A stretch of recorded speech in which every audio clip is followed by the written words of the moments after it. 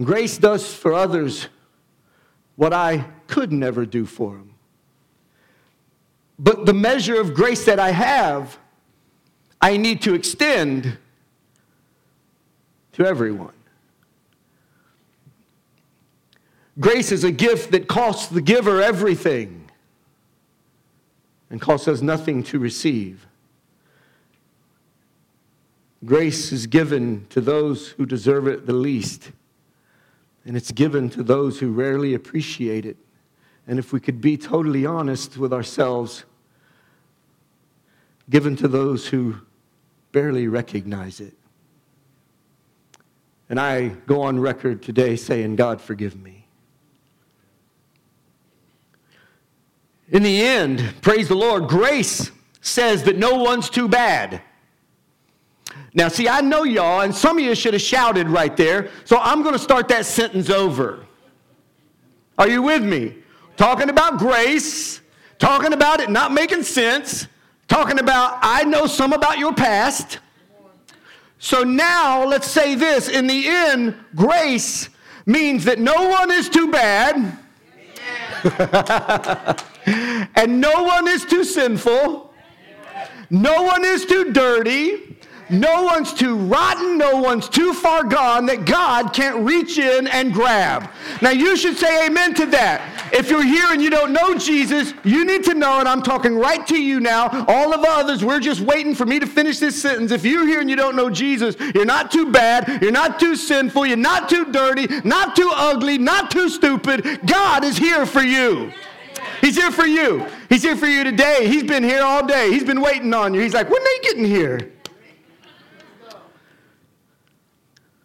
If you've got some things in your background that you would be ashamed for us to talk about publicly, grace covered it. What is it? That don't add up. Come on. If I just started scrolling stuff in Dwayne's life, I ain't going to use me anymore. If I started scrolling stuff...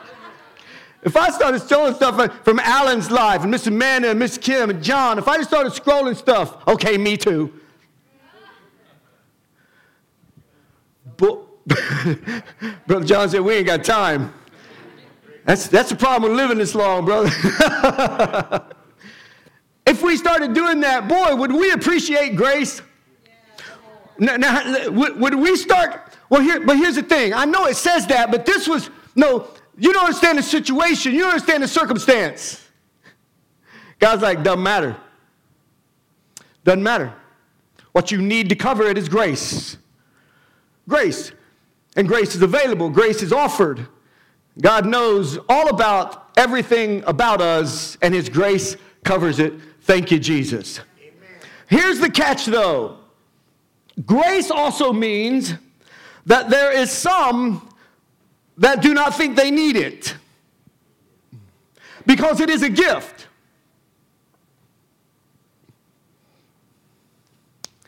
Grace pursues us. And there are some that have such a high opinion of themselves, they don't think they need God's grace. Because God's grace cannot help you until you're desperate for it. And when you realize you're desperate for it, it's amazing how it's right there. Right there. If we confess with our mouth that Jesus is the King, repent of our sins, grace is right there. And it covers it. Aren't you glad? I want us to look at a parable that I've just fell in love with all over again the past couple of weeks. It's not one of the more popular stories. Again, I've only spoke out of part of this text one other time that I can find in my notes. And it can be hard to understand, and it kind of strikes at the heart of our sense of justice. I just believe, and man, don't mishear me, and for the love of Mike, don't misquote me. But I believe this is so relevant, this passage is so relevant for the American church today. The American church, who we need Jesus. We need his grace. And I'll I'll speak for staff and church leaders, and we need to, starting with me, we need to come off, Jeff Burke needs to come off his high horse and understand we need grace. And it's not going to add up the way we think it'll add up.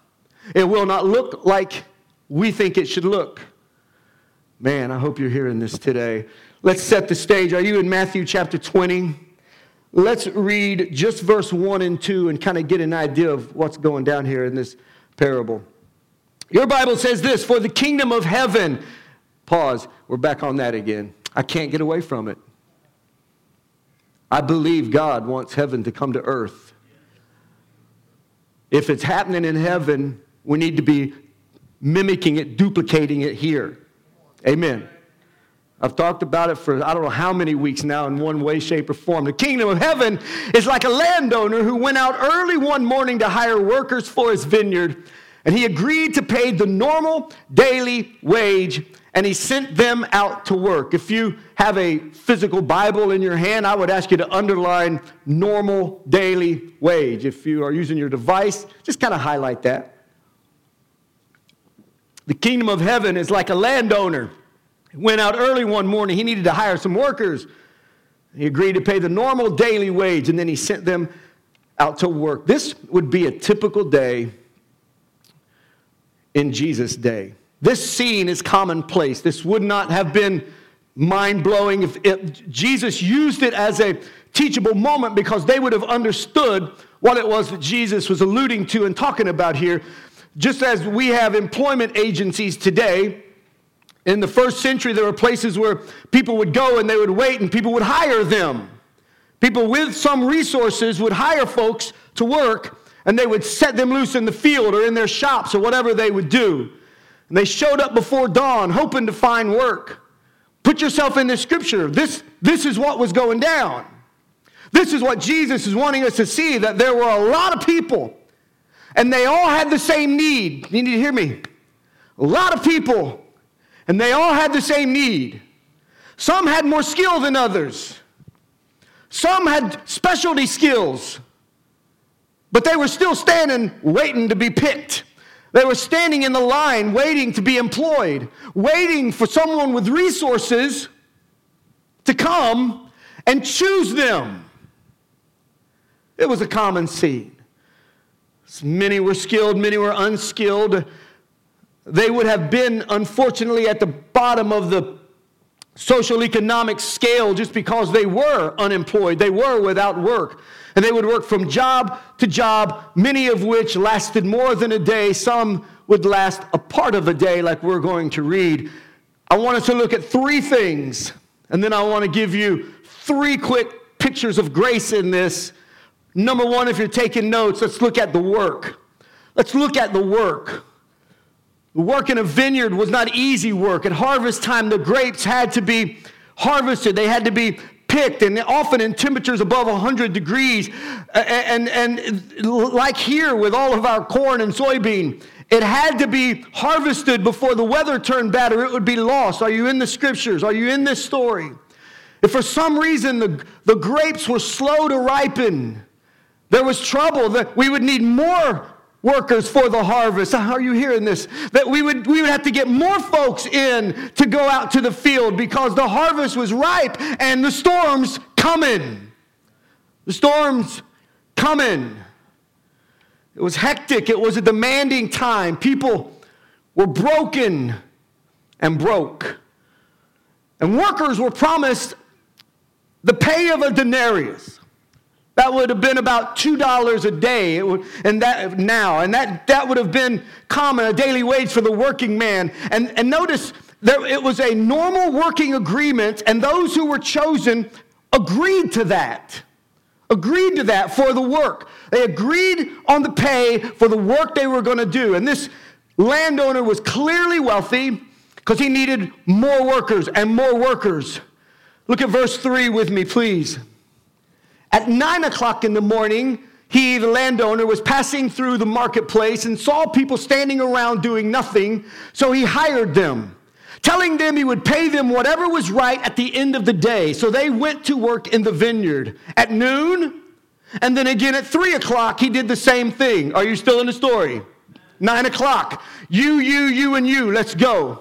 Noon, I need you, and you, let's go. 3 o'clock, oh, you guys, let's go. It continues.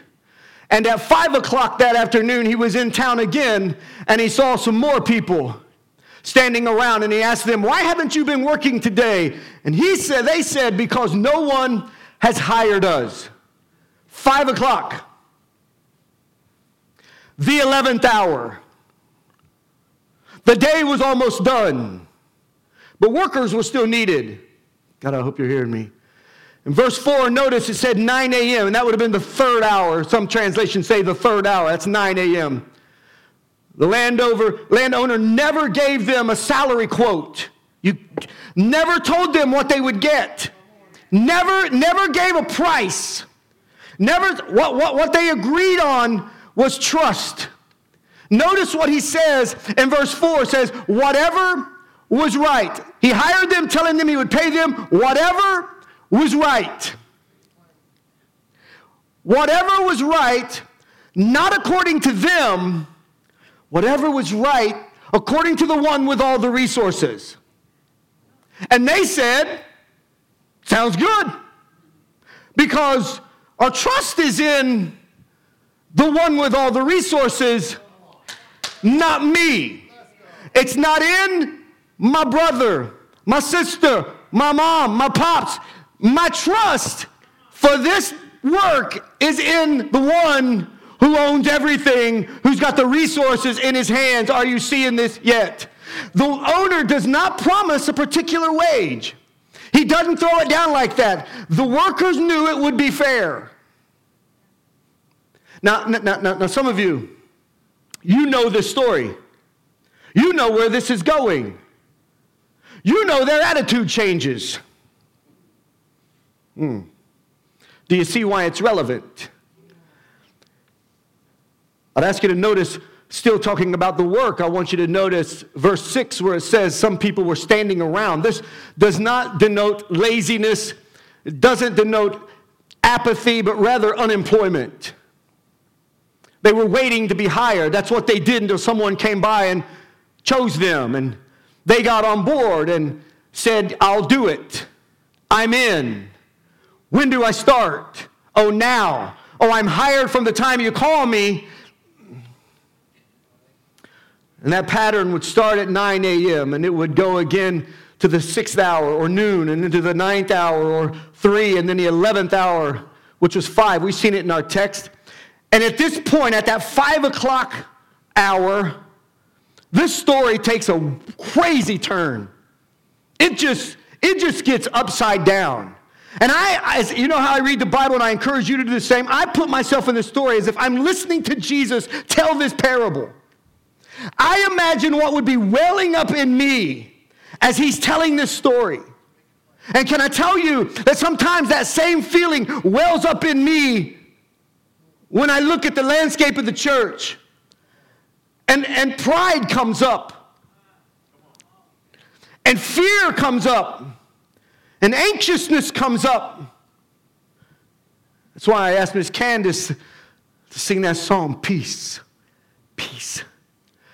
Can I echo what she said, that this is where the war ends?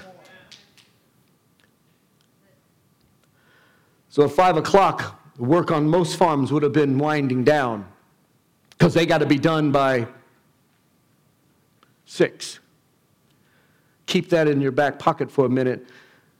The laborers who had worked and waited for work when 5 o'clock was creeping around, many would leave.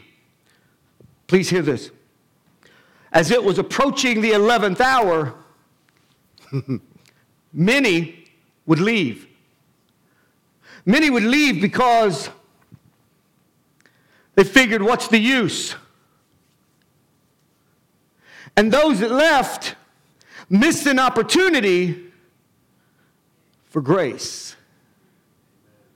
And they would peel out of the line with their head down, with a victim mentality, upset with the whole world that they didn't get picked. And yet, had they have waited a minute, but right before 5, right before the 11th hour, if they would have waited a minute, here would have come the landowner. You, and you, come with me. There's work to do. There's work to do. But they bailed too soon. We see there's two groups of workers here, those hired early who went to work agreeable and thankful for a wage that was whatever was right.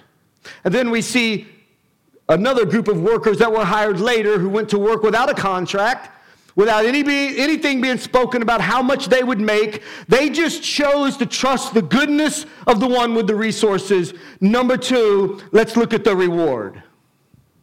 We've looked at the work. Let's look at the reward. Go with me to verse 8, please. That evening, what evening? The same evening.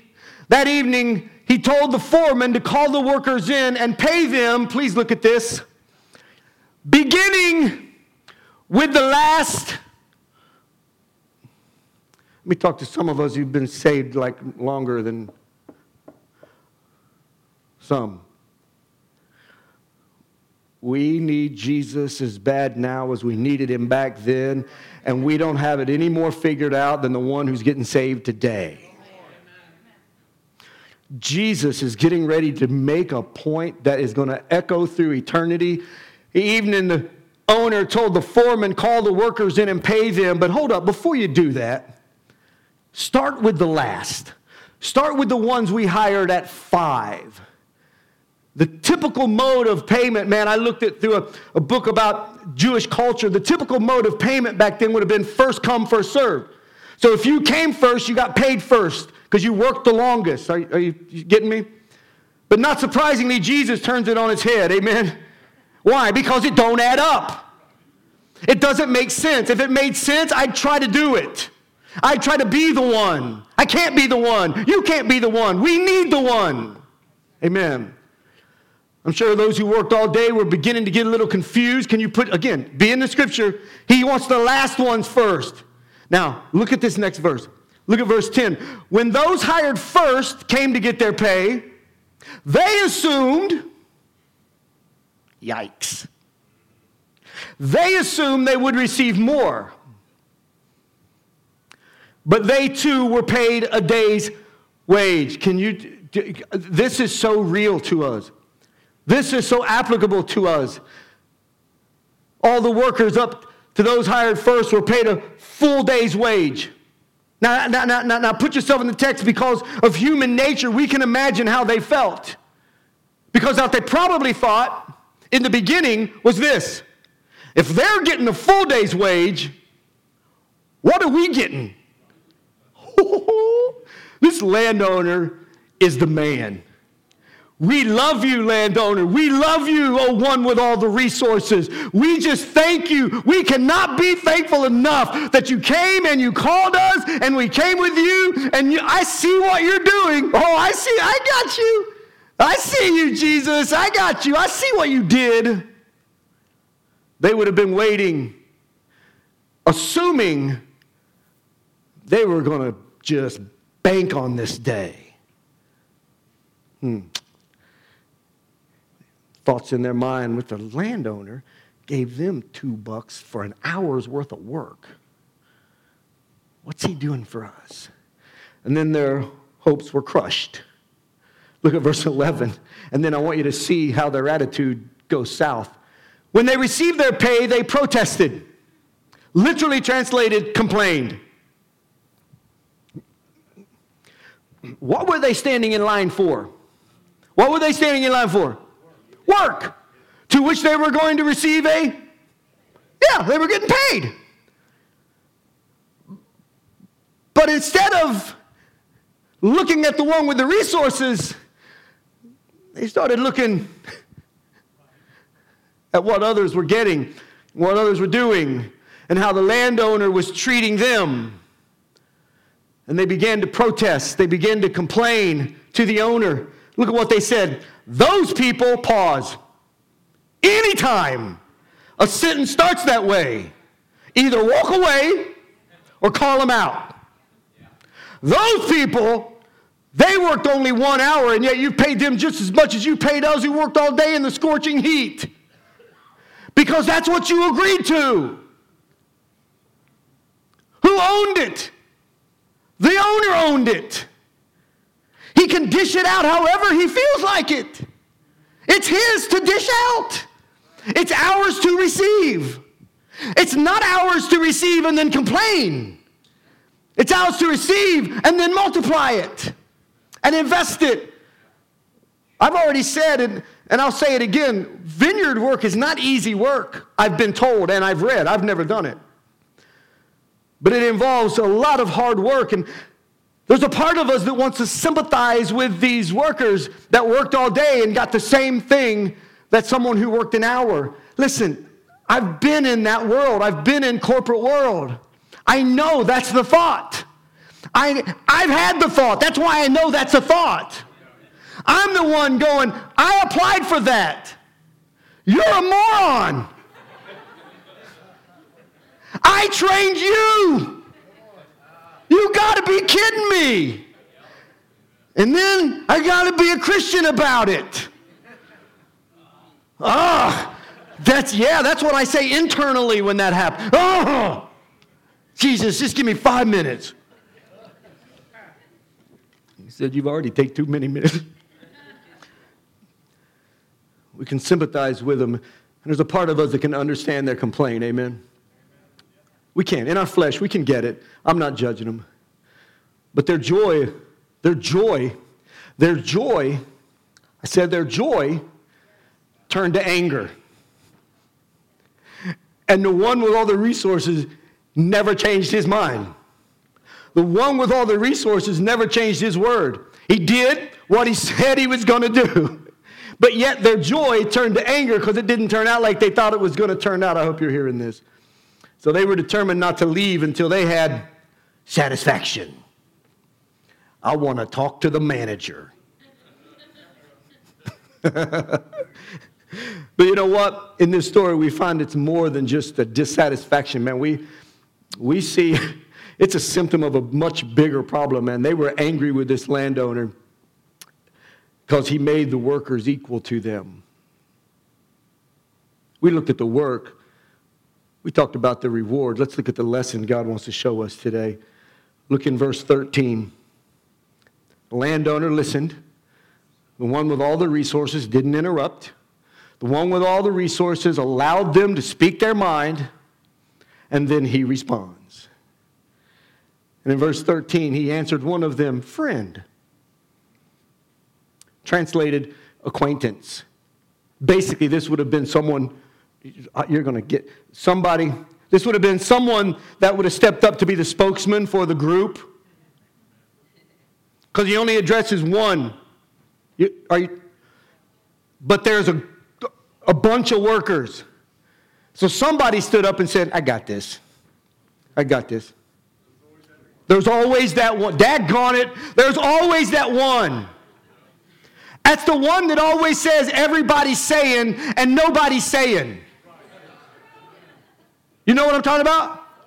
Too real? Should I dial it back a little bit? Bless God. Listen. He addressed, hey, acquaintance. I'm about to cut you down a notch or two. I still paid you, but I'm about to put you in your place. Hey, friend, I haven't been unfair! Exclamation point. I've not been unfair. You ever told God this ain't fair? Don't raise your hand. You ever told God this ain't fair? Oh, my goodness. Oh, my goodness. God never said he was going to be fair. I'm so glad that God's not fair. So glad that God's not fair. Please, God, never be fair with me. No. I want favor. I don't want fairness. No fairness. I'm out. Nope. He said, I've never been unfair. Did you not agree to work all day for the usual wage? I love the what? You ever had God remind you of something?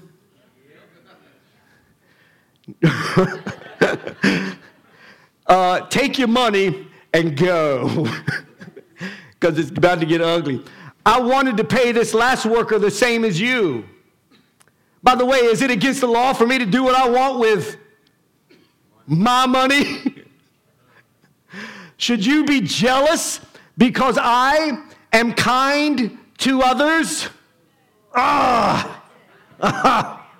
Go ahead, take the job. I'll work for you. Here the owner just completely rocks the workers' world and crushes their argument. And he does it by just saying he did what he said he would do. And reminding them that it's his to do with it whatever he wants. Man, I hope we can remember this. He said, I'm not doing you wrong. You agreed to this. You received what I told you I'd give you, and you were so excited about it.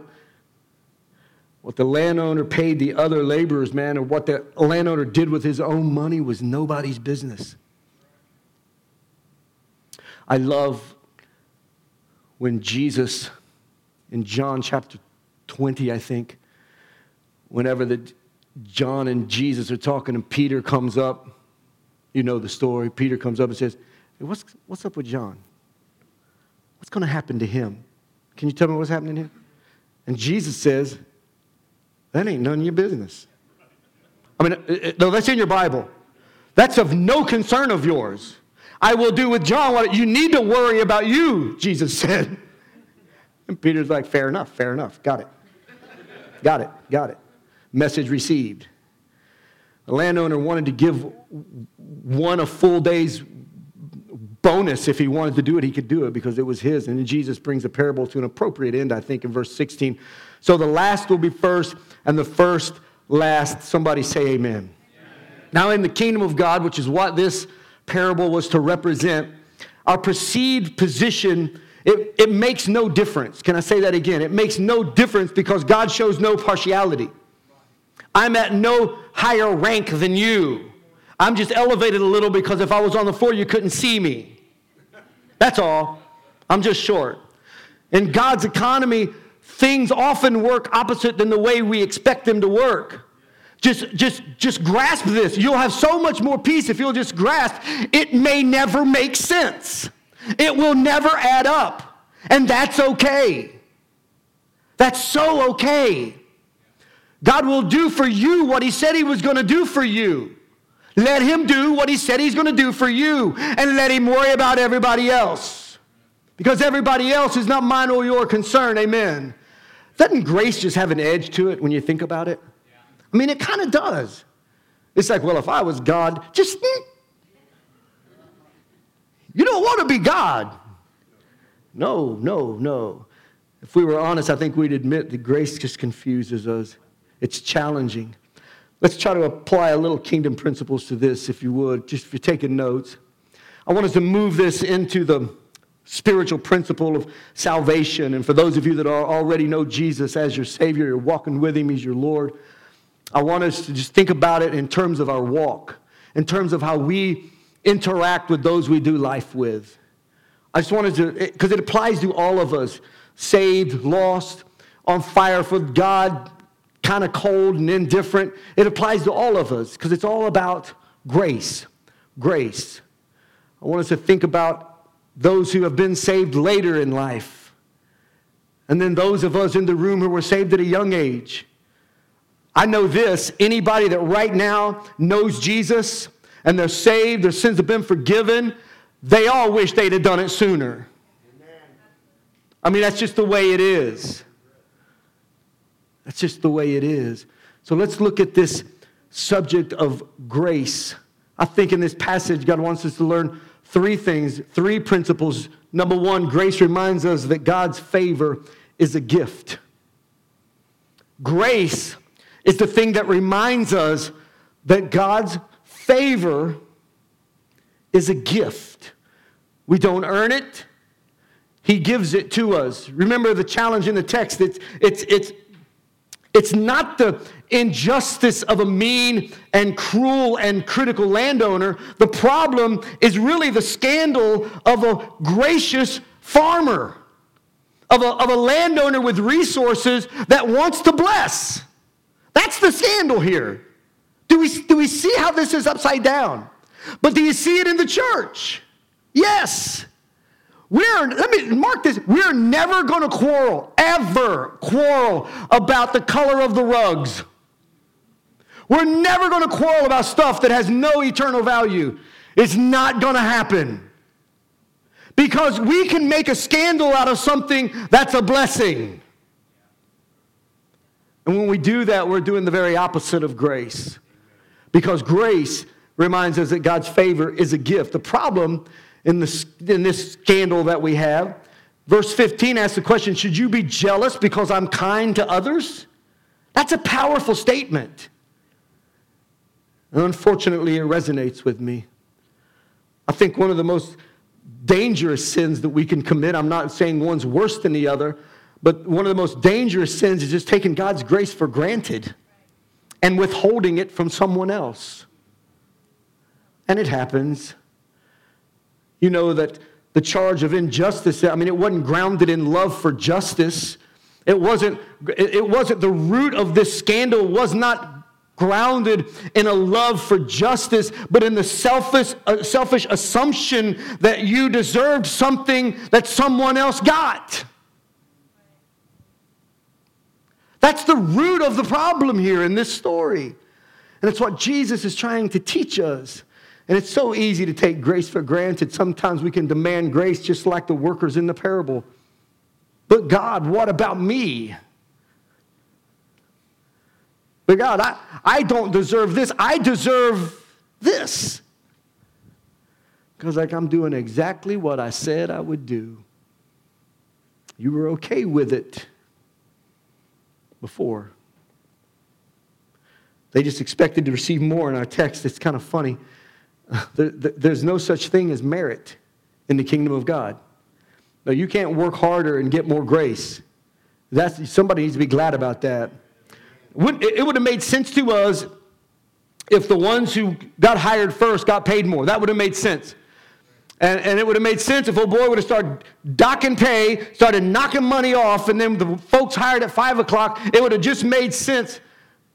But grace don't make sense.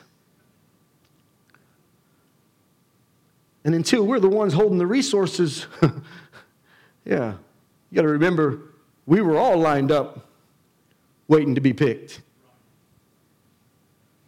Isn't it funny how we were all on level playing field back here? And then we get called out by the one with the resources, and we go to work, and we work harder than everybody else, right? And then things happen, and we see this over here, and our attention goes off of the one with the resources, and now we're like, what's that all about?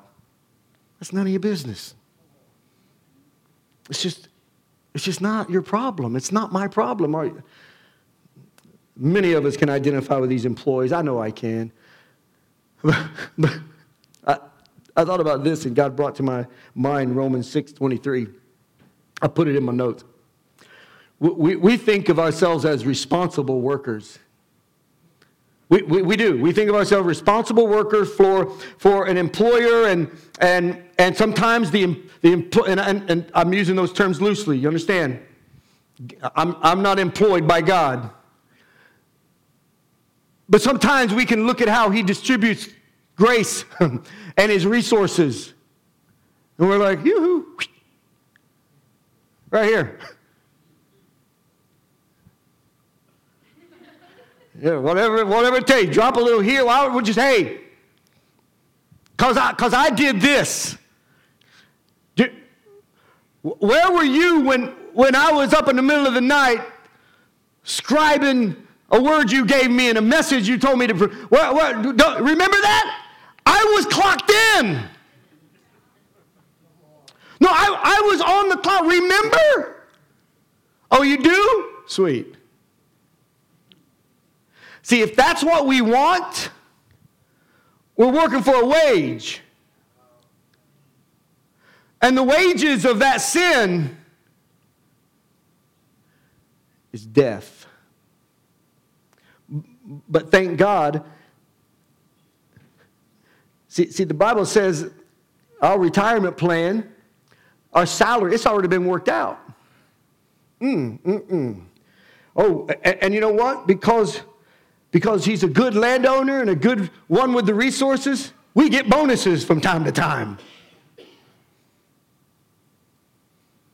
Because what I want is not the wages, because God gives gifts, not wages. God gives gifts, not wages. And if we want to receive the gift that God wants to freely give us, then the last part of 6:23 in the book of Romans tells us that he's offering us something way better than wages.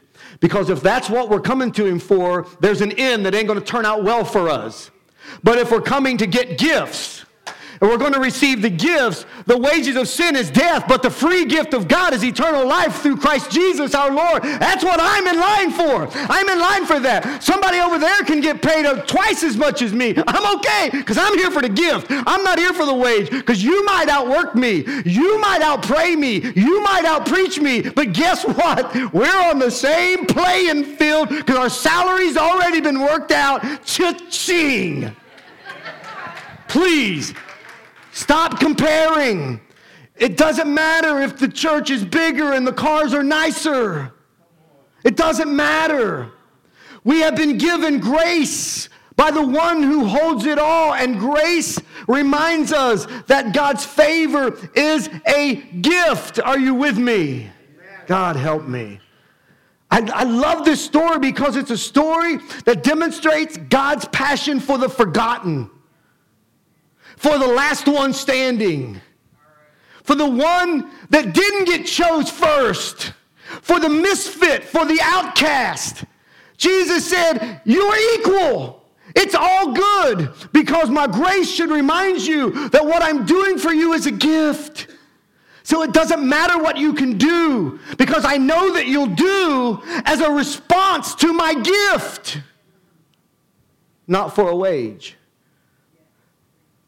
Number 2, a principle is grace makes us equal to everyone else.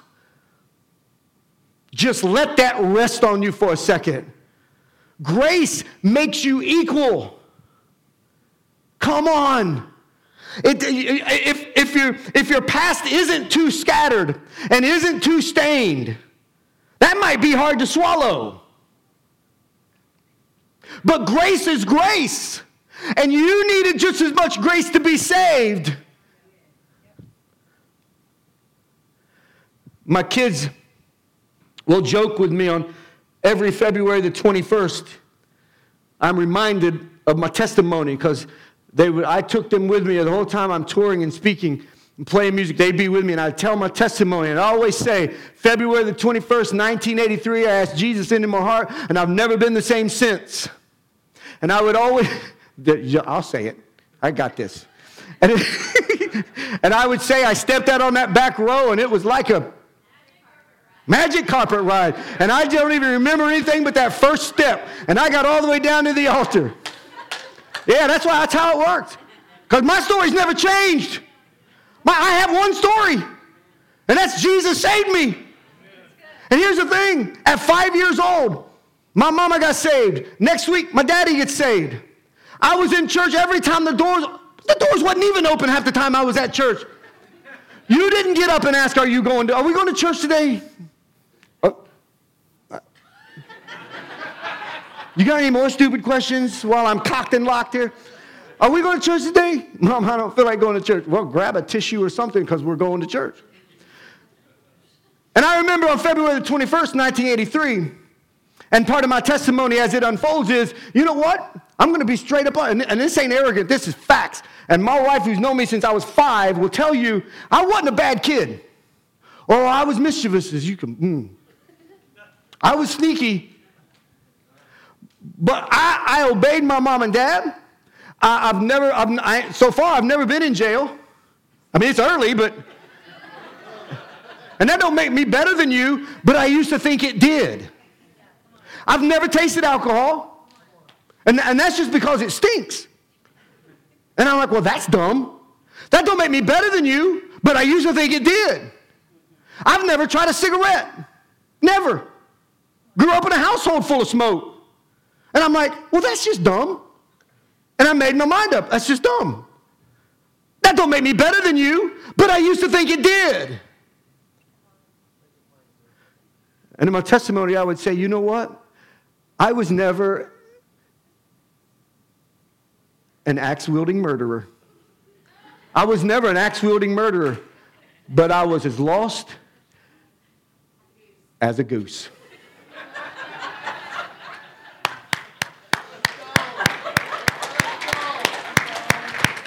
Listen, that was totally they're like, Dad.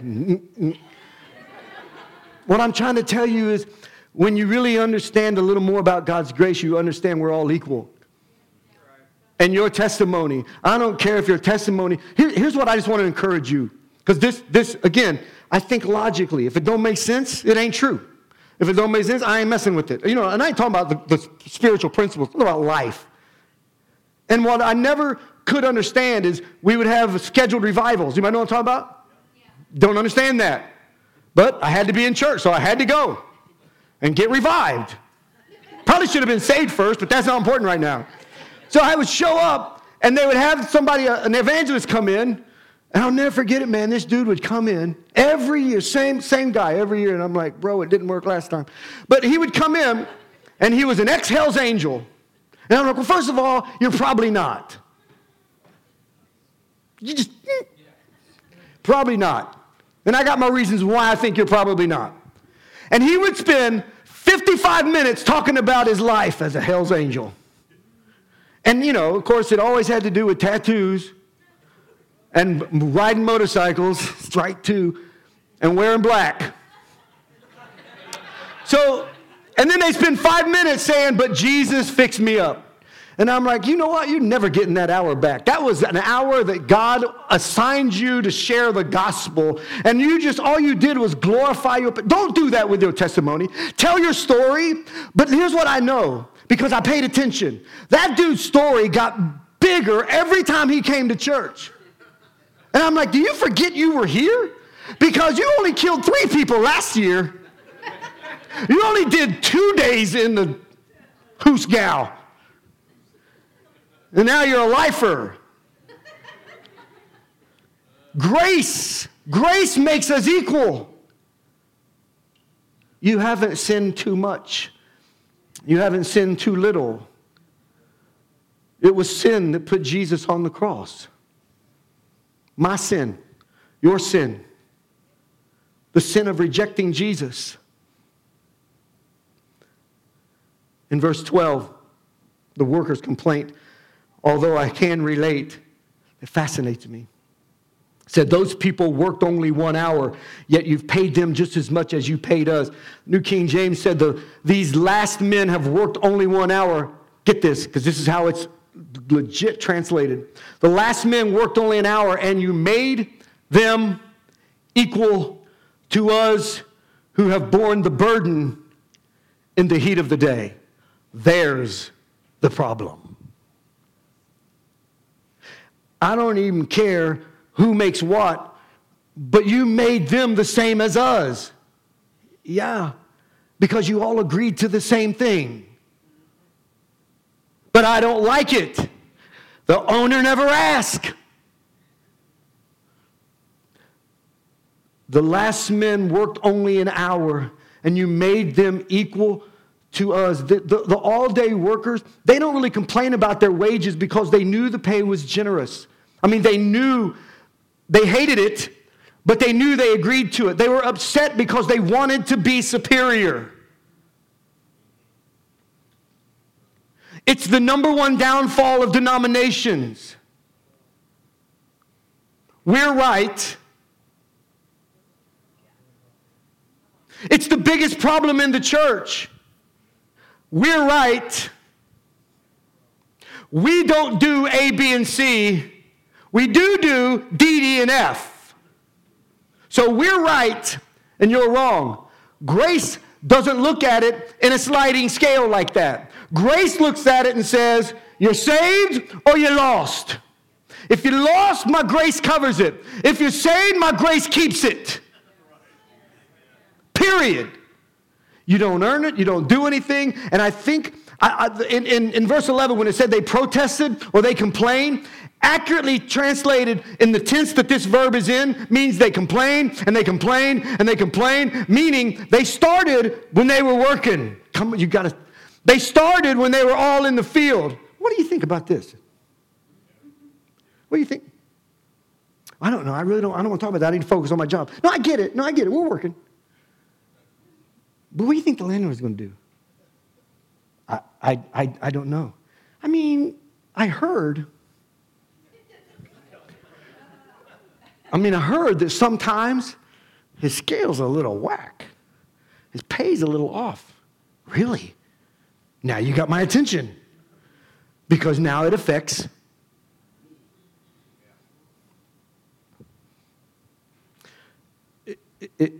Before it rears its ugly head, please know it's already been given birth to, nurtured, and it's growing up into the monster it's going to become unless you kill it now. It's just that simple. See, in other words, these workers, they weren't just dissatisfied with what they themselves had received. For some reason, they thought they deserved to be dissatisfied with what others received. Number 3. Grace reminds us that God's favor is a gift and it makes us equal to everyone, and grace offers us a fresh start. Aren't you glad? We see that in this passage. I've come to the conclusion, and I don't even theologically, I've got some verses, but I don't use the Bible as a way to make a point. But I've come to the conclusion that the Christian life is really a series of restarts. Because 1 John 1:9 is in the Bible. If we confess our sins, he's faithful and just to forgive us of our sins, cleanse us from all unrighteousness. Well, if we didn't need to do that, that wouldn't be in there. So it's kind of a series of restarts. And I'm thankful, I know you are too, that Paul writes to the Corinthian church that all things are made brand new. If anyone believes in Jesus Christ, the old things passed away. And it's not a remodel. It's a legit do-over. It's a restart. And grace offers us that fresh start. It's what grace is all about. It's the point of grace. And I think that's what Jesus, what he was trying to get across in this radical language he was using in this parable. And it would have been radical at the time. When he says in verse 16, so the last will be first and the first last. So that's the end of that little parable. The last will be first and the first last. And I've noticed, because my chapter 20 starts right here. In 1930, see, we put the breaks in here. We put the chapter numbers, put the chapter numbers in, the verse numbers. See, this would have been all one thing. It was broken up to make it easier for us to read. So I read verse 16, where the last will be first and the first will be last. And then I seen in chapter 19, verse 30, he flips it. No. Nothing's by mistake in the Bible. Go back to the last verse. Those who are last will be first. Those who are first will be last. The verse before this. Many who are first will be last. Well, here's what Jesus is saying. It doesn't matter. No, it doesn't matter. It wasn't like Jesus, I forgot the script. Hold on. Is it last first or first last? No, he's very intentional in what he says. And we need to be intentional when we read it. Because that was totally the opposite. Because somebody like me, maybe someone like you, would take a legalistic stance to that and say, I was last, so I'm first. Because that's what we do. And Jesus is like, because I know you're going to do that, I need to pepper this in here before you get to this parable and let you know it doesn't matter. It doesn't matter because grace offers a fresh start, whether you've been doing it for years or whether you were called at the last hour today to be saved and to be all in for Him. It doesn't matter. The last will be first, the first will be last, the first will be last, the last will be first. It doesn't matter. What matters is, are you in? What matters is, are you in? I love this. Grace is not about finishing first or last. It's about not keeping score at all. And that's what Jesus is trying to teach us here. It's all about grace. Grace. It's not about what you have. It's not about what someone else has and what they're doing and what you're doing. It's about grace. A new beginning, a fresh start. Do you want a fresh start today? Would you pray with me? Father, I thank you for your word. God, I thank you for the words of your Son, Jesus. God, the power is in those words, not in my narrative. Lord, I pray that those words would just find their way to the hearts of men and women and boys and girls who need this today. I thank you for what you've done in my heart. God, I thank you for,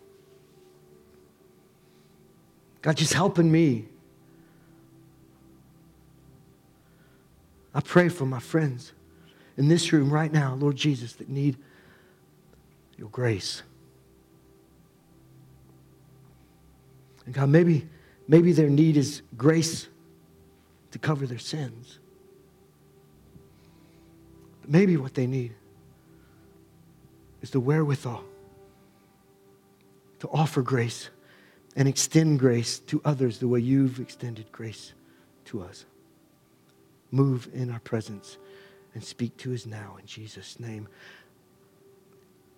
You see, Jeff, how do I find God's grace? What's the formula? What's the pattern? Well, there isn't one. Basically, and I've boiled it down to this. You tell him that he's right and you're wrong. Because God is forever true. His word is forever true. And if I'm doing anything that contradicts that and counters that at all, I've got to just own the fact that I'm wrong and he's right. And I place myself, and you need to place yourself in a position of grace. And honestly, the more you feel you need grace, the better candidate you are for it.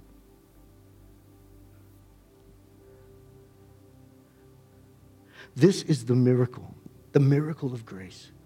This is the miracle that changes lives forever. If you were here today, and you're like, Jeff, all of a sudden, I realize, one, it's no accident that I'm here today. And two, without warning, the most important thing in my life became the fact that my relationship with Jesus is not where I want it to be.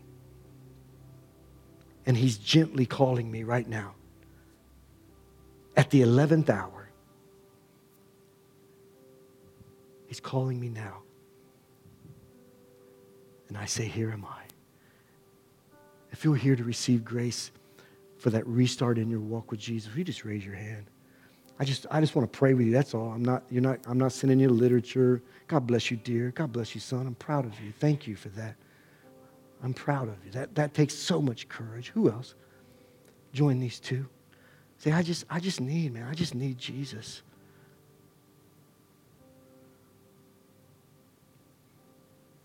Agree with me, Father, in the name of Jesus. God, right out of the chute, we just say we're sorry. Forgive me. Forgive me where I failed you. I've not been a steward of your grace. But I receive it now. I repent of my sins. And today, May 9th, 2021, it's my restart. I receive you. Thank you for calling me out into the field on this 11th hour. I respond excitedly in Jesus' name. And if you're here and you would think, Jeff, my relationship with Jesus, I'm not being convicted of that. I want to just say praise the Lord for that. Grace is the reason you can say that. But you might say, I am struggling a little bit with the same struggle that the all-day workers were having. I got caught up in what didn't make sense and missed the stuff that was making sense. I got sidetracked from the bigger picture. And today I repent of that, and I want to refocus. I need grace for this, and I need to extend grace to others. If that's you, just raise your hand. God bless you, son. I'm proud of you. Thank you, sir. And there, thank you. Yes, ma'am. In there, God bless you. Who else? Father, in your name, we come to you and we just say thank you. Thank you for your grace. Thank you. Thank you that you are not fair. Thank you that you are just. And we receive your grace, and may we live open-handedly. May we stop looking to the left and to the right, and God, may we be able to, may the Holy Spirit just teach us and instruct us how to squelch those feelings and those thoughts when they come and we get upside down over an inequity in our life. God, help us. We need you. May we respond in those situations like your son and not like a bunch of angry workers. Thank you for your grace and your unmerited favor. In Jesus' name, amen and amen. Can you give God a shout of praise for what he's done here today?